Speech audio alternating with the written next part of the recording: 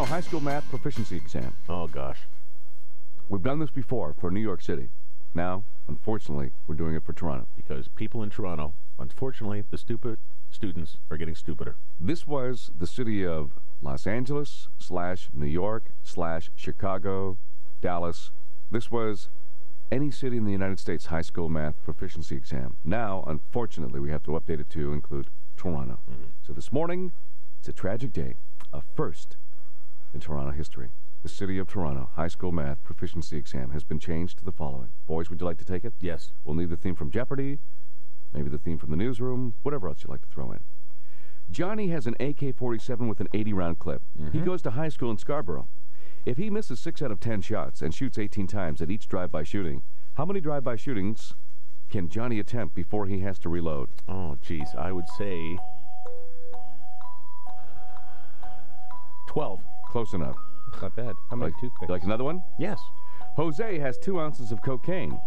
He lives in Etobicoke. He sells an 8-ball to Jackson for $320 and 2 grams of cocaine to Billy for $85. Billy, by the way, lives in Mississauga.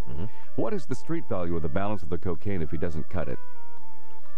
$750, $850, $950. 405. $1,050.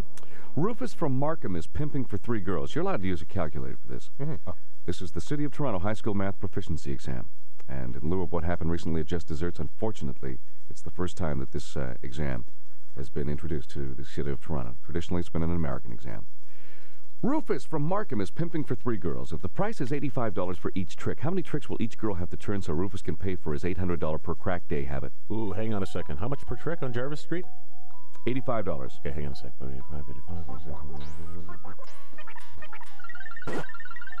5 each. Sounds good to me. Tony? 3 each. All right. Fine. Let's settle it 4. All right. Okay. Jerome wants to cut his half-pound of heroin to make 20% more profit. How many ounces of cut will he need in Peterborough? 5. Good. Willie gets $200 for stealing a BMW, $50 for a Chevy, and $100 for a 4x4. If Willie has stolen 2 BMWs and 3 4x4s, how many Chevys will he have to steal to make $800? 5. Yeah, I think you're right. You want to continue with this? 5. Yeah. Raul is in prison for 6 years for murder. He got $10,000 for the hit. If his common-law wife is spending $100 per month, how much money will be left when he gets out of prison, and how many years will he get for killing her? 5, because he spent his money. She spent the money. He'll probably get 5. They'll reduce the sentence for a good time. If he's a young offender, he'll be out within a week, and then... And his name will never be mentioned. Exactly. And there'll be about $1,200 left in the bank account. Thank you.